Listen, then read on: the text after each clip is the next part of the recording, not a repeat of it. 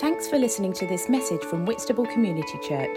To find out more, go to www.whitstablecommunity.church. Hi, it's Mike, and we're about to listen to a podcast about the fruit of the Holy Spirit, and this is part of working out our DNA value to love others.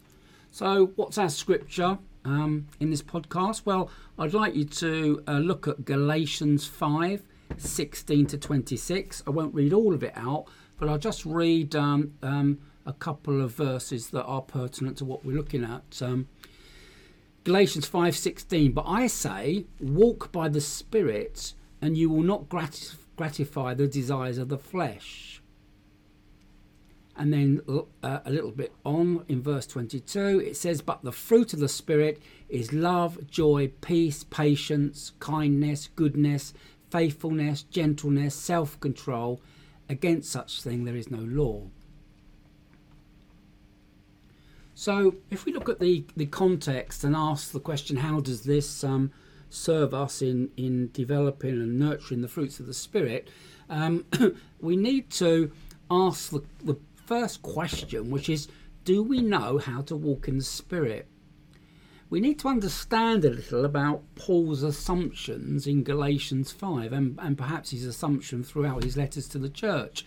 He is assuming that the reader or listener of the letters are crystal clear about the difference between walking in the flesh and walking in the Spirit. So before we look at the actual fruits of the Spirit, we must share this clarity.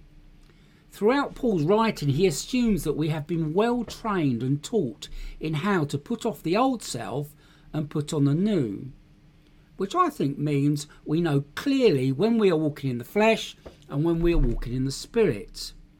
So are you clear about that in your own life? It took me years to work this out, almost decades, alas.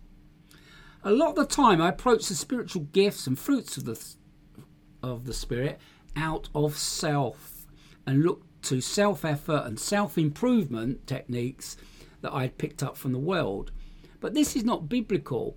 Paul says in Ephesians that you were taught to put off the old nature that is being corrupted by sinful desires.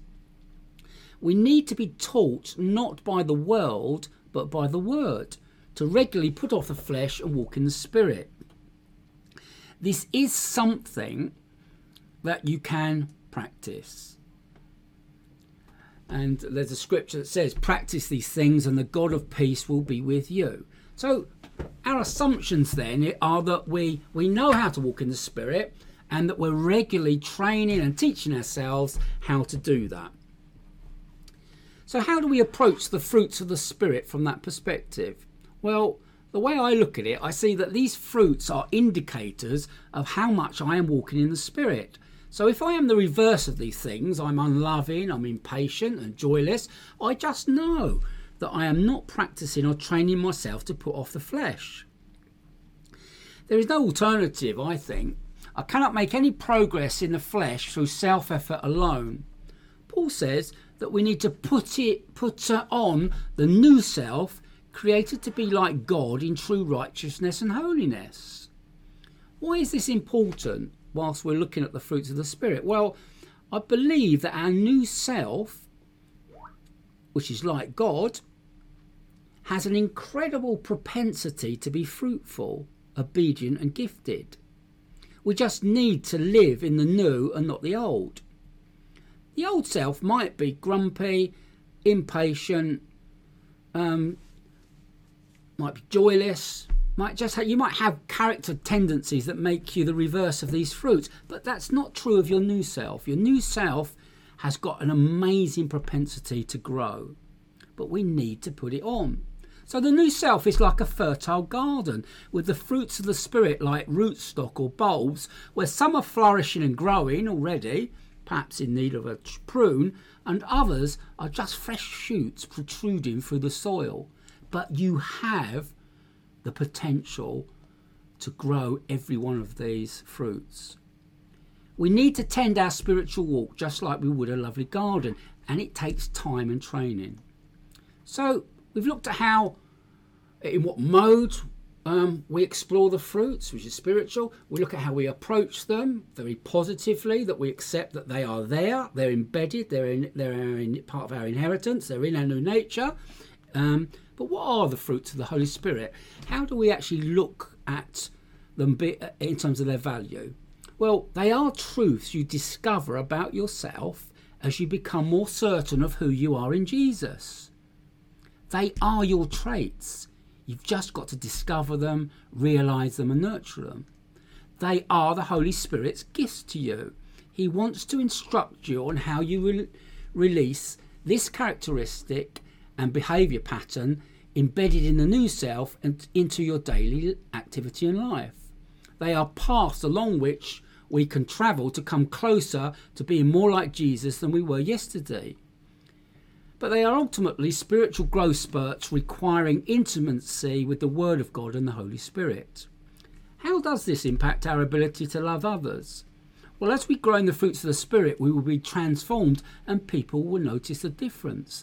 The fruits of the Spirit, like self-control, love, joy, will change our priorities and increase our willingness to serve and love others. So how do we apply what I've said in this podcast? How do we actually practically apply that? Well, I've added a questionnaire at the end of the guide, which I often use to get people to look at which fruits of the Spirit out of the list the Holy Spirit wants you to work on. Fill this out and see which ones, and celebrate the ones that you're currently enjoying fruitfulness in, and be honest with the Holy Spirit about the ones that you need to actually get his help to grow in.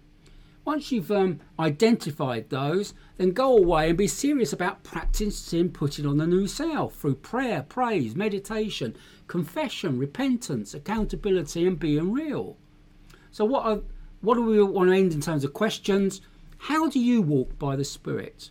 And what deceitful desires of the flesh resist this in you?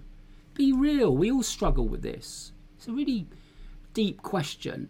Complete the questionnaire. What can you celebrate? Where do you need to grow most? And are you prepared to train yourself and practice growing fruitfulness in these areas? And what do you need to change to do this? Thank you for listening to me, and may God bless you as you learn to be fruitful in the fruits of the Spirit.